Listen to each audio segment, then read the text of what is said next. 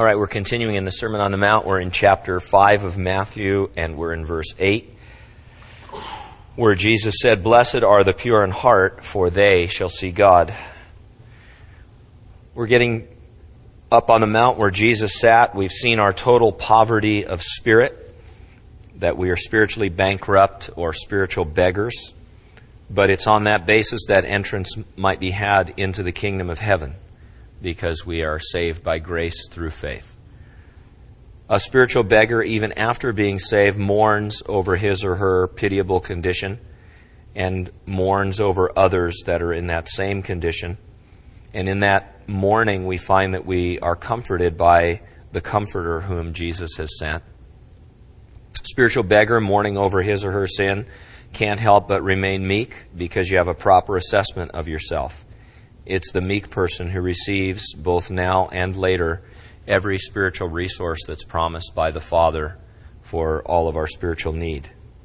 And then we also find within ourselves a desire to know God more fully, a spiritual appetite that is akin to the physical appetite of hunger and thirst, and a desire to be right with God and to do right things for God. And as we understand more about God, we can't help but show mercy, just as He shows abundant mercy and is abundant in mercy. We go on obtaining mercy in our own lives when we need it, and we will obtain a reward one day for the merciful deeds that we perform towards others.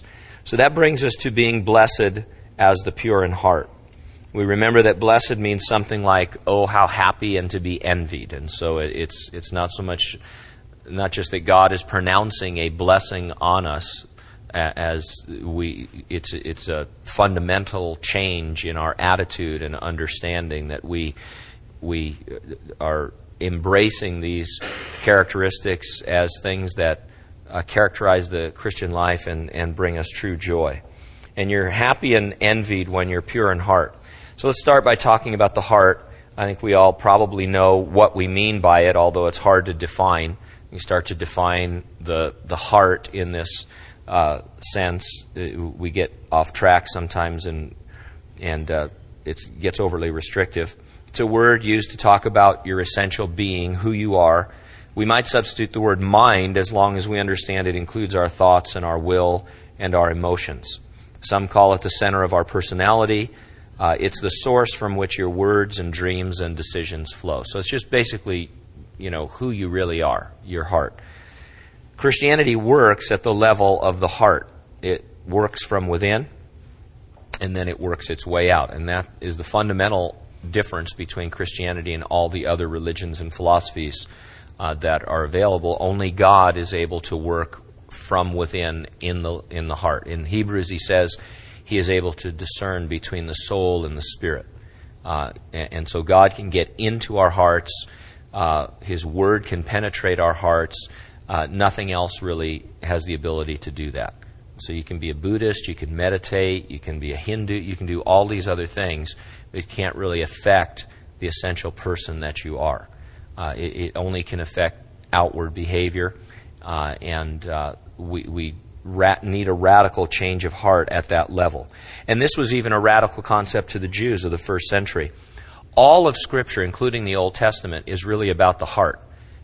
Even though there were, we have a tendency, even as Christians, to read the Old Testament, and we see all the rituals and sacrifices, and sometimes we even think that there was some kind of a major change, when we get into the New Testament, because we don't do that anymore. Well, of course, there was a major change, but all of that outward ritual was about what God wanted to be taking place in the heart. It was an illustration, and illustrations are good, because it helps you to understand what God is all about. And that's why when we study the New Testament, we're always showing how Jesus is the fulfillment of these things. The Lamb of God who takes away the sin of the world.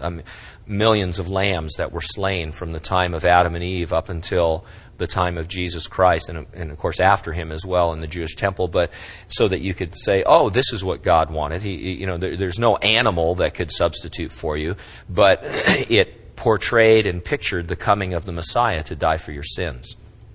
And you read the Psalms, David understood this, that it was a matter of the heart. He would say, create in me a clean heart, O God. And the prophets talked about God putting a new heart within them. And so we don't want to get tripped up the way the first century Jews were by their religious leaders into thinking that it was the external ritual that it was all about anyway. But the first century Jew, taught by the Pharisees and the scribes, they were worried about keeping the letter of the law, and that's why Jesus would point out later on in this sermon the difference between the legalism and the heart. He would say things like, you've heard it said, thou shalt not murder. Well, that's great, but if you're even angry towards your brother, then you have sin. And in a sense, you've murdered that person in your heart. And all of us have killed a lot of people. I mean, we're all serial killers on the freeway for sure, and stuff. And the idea is that obviously it's worse to murder somebody physically than to just hate them or be angry with them. But what Jesus is pointing out is that it from an eternal standpoint, as far as standing before God, it doesn't do any good to say to God, I never murdered anybody, because God says, but in your essential being, in your heart, you wanted to. And you hated, and you had. So, and what God would do is expose that there is a problem in your heart. And so the truth is, the Christian standard of living is an impossible standard to attain or to maintain without the filling of the Holy Spirit. That's the other thing. All these other religions and philosophies indicate that it's possible to achieve a certain level of being, or you can break through and become a master or have some kind of an experience. And Christianity, by definition, is to be like Christ. It's to be perfect. And so you start off knowing that that's impossible on a human level. And so the heart is a problem for us. Billy Graham is the first person I ever heard say, the heart of the problem is the problem of the heart. I love those things. They're, kind of like mystery men, those little things that... The heart of the problem is the problem of the heart. And Jeremiah records God telling us that the heart is wicked and deceitful. Jesus would say that out of the heart proceed evil thoughts, murders, adulteries, fornications, thefts, false witness, blasphemies. So the heart's a cesspool, I guess. I was going to say a reservoir with bad water, but it's really a cesspool. And this is why, by the way, a person cannot ever simply be reformed in their behavior to any eternal good. They can be reformed in their behavior to a temporal good, but not to any eternal good. Reformation is not what we're after, but regeneration. You have to be transformed from within. And this also answers the debate between nature and nurture, and people are always talking about if we can just improve the environment of people, people will be generally better. Well, they'll be better off, but they won't be better. The environment, obviously it'd be nice to improve people's environment, but they're not bad people because their environment was against them or they didn't have all of the privileges of life. We're born dead in trespasses and sin. So the problem is the problem of the heart. And so that brings you to the descriptive word pure. He says, blessed are the pure in heart. And this describes a heart that is cleansed and without the defilement that is characteristic of our human nature. And one thing, it's hard for me to understand, how God stands outside of time and how all that works. And, there's people like Chuck Missler who claim they understand it, but, we don't. And, but God already sees us as pure in heart. He sees us as in our completed state. Because, here's why. If your heart is going to become pure, there's only two ways it might happen. One would be by your works, and the other would be by God's grace. And those are the only two possibilities I can think of. If it's by works, if this scripture is saying that you have to purify your own heart, then we must all become monks and segregate ourselves from the world and just work on that 24 hours a day. Because, it would take that kind of effort. But not only is this ultimately impossible, it's clear from Scripture on one level that we're not to be segregated from society. We're supposed to be a part of society, reaching people with the gospel and reaching out to people. And so that can't be what it means. So it has to be by grace that the heart is made pure. And that's why the Apostle Paul could be confident when he said that God had begun a good work in us and would perform it until the day we stand before the Lord. Jesus himself said he's working in us to present us faultless, blameless, without spot and blemish before his Father in heaven. And so this is the work, God at work in me to cleanse me and to make my heart pure. He will finish what he has begun, and when that happens, Jesus will beam with joy as we stand together before the Father. Even though it's a work of grace upon my heart, what am I to do? Because Jesus says, they shall see God. Well, first let me explain what this does not mean. It doesn't mean that only if I am pure in heart or pure enough will I ultimately see God. The Scripture seems to indicate that at the end of my life, as long as I'm in this body of flesh, I will still have a wicked and deceitful heart. I will never achieve sinless perfection. It's just going to be impossible as long as I'm saddled in the physical body that I have now. If anything, I become more aware of how deeply affected by sin I am in the flesh. Paul later in his life could say, I'm the chief of sinners. He understood. He wasn't depressed. He wasn't discouraged by it in one sense. It was just a matter of fact. He saw how deeply affected his members were, as he puts it, by sin. Salvation is by grace through faith. My sanctification is my becoming more like Jesus, and that's a lifelong process that God has begun and promises that he will complete. So, what do? I put myself in a position for God to be working on my sanctification. To the extent that I see God in this life by faith, coming soon, I'm in a position for his work to make progress. The Apostle James put it like this. He said, draw near to God. This is James 4:8. Draw near to God, and he will draw near to you. Cleanse your hands, you sinners, and purify your hearts, you double-minded. And so that's the same kind of thing Jesus is talking about. It's that, not that we purify our hearts and in order to draw near to God, we draw near to God, and then he is able to continue this work that he's begun. We do have free will, fortunately or unfortunately, depending on how you look at it. When we abuse our free will, it's very unfortunate for us. God says, if you'll draw near to me, I will be in a better position to do this work of sanctification that I've promised to do. If you backslide, if you pull away from me, I will complete the work I've begun, but you won't be in a good place for me to make the progress I want to make. The Apostle John put a future spin on it when he said, Beloved, now we are the children of God, and it has not yet been revealed what we shall be, but we know that when he is revealed, we shall be like him, for we shall see him as he is. And everyone who has this hope in him purifies himself just as he is pure. So the idea is, as I look forward to one day actually standing before the Lord, I will want to be as far along in my purification, in my sanctification as possible. Living backward from that future moment, it makes sense that I would live right now every day for that meeting and for that review. Some of you guys have been in the military. I mean, sometimes they have an unannounced inspection, but a lot of times they tell you they're coming. And, we're going to have an inspection in 3 weeks or in 3 days or whatever, and you work towards it. You press out your uniform and you get out the white gloves and you do all that stuff so that you're ready for that inspection.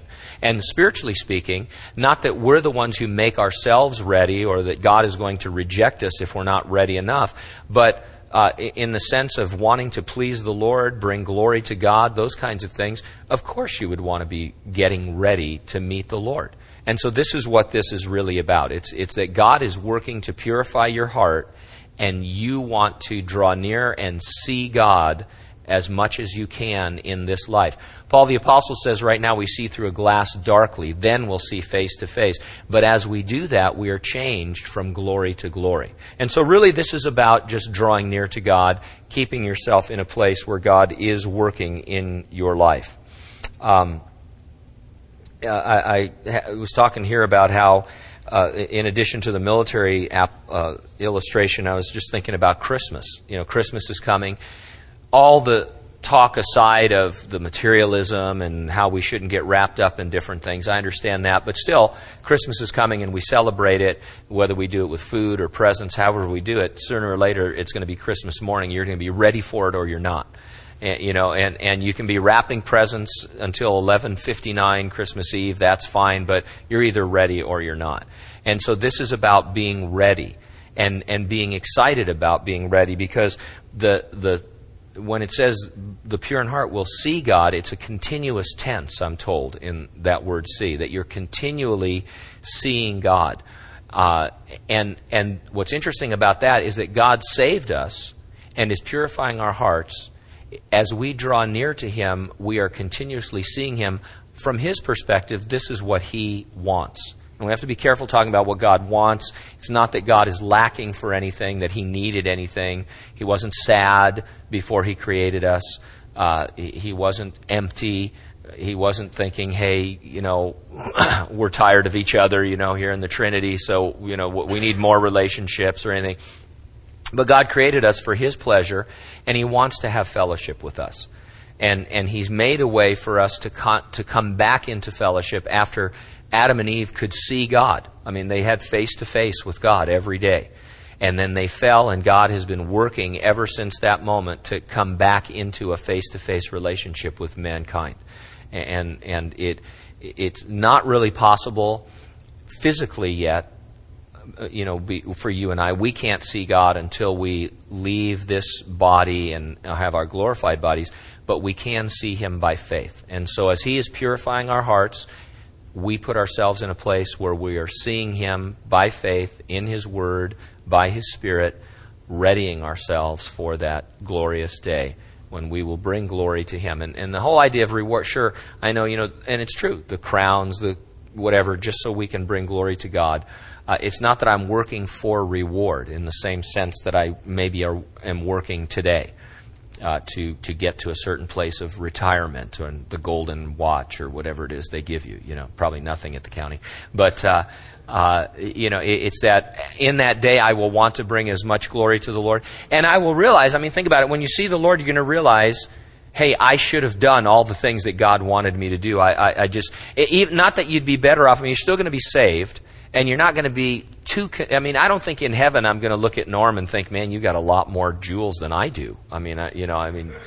You're bejeweled and I've got, one ring or something. I don't think there'll be a competition, but there will be a revelation in the heart of, I really should have done all the things that you wanted me to do. It would have made my life much more joyous because I would have experienced you more like I'm experiencing you now. And why did I waste all that time getting to know you and stuff. And so that's kind of the idea. So we want to be continuously keeping ourselves in a place where God is able to work on our hearts. Draw near to God, and He will draw near to you.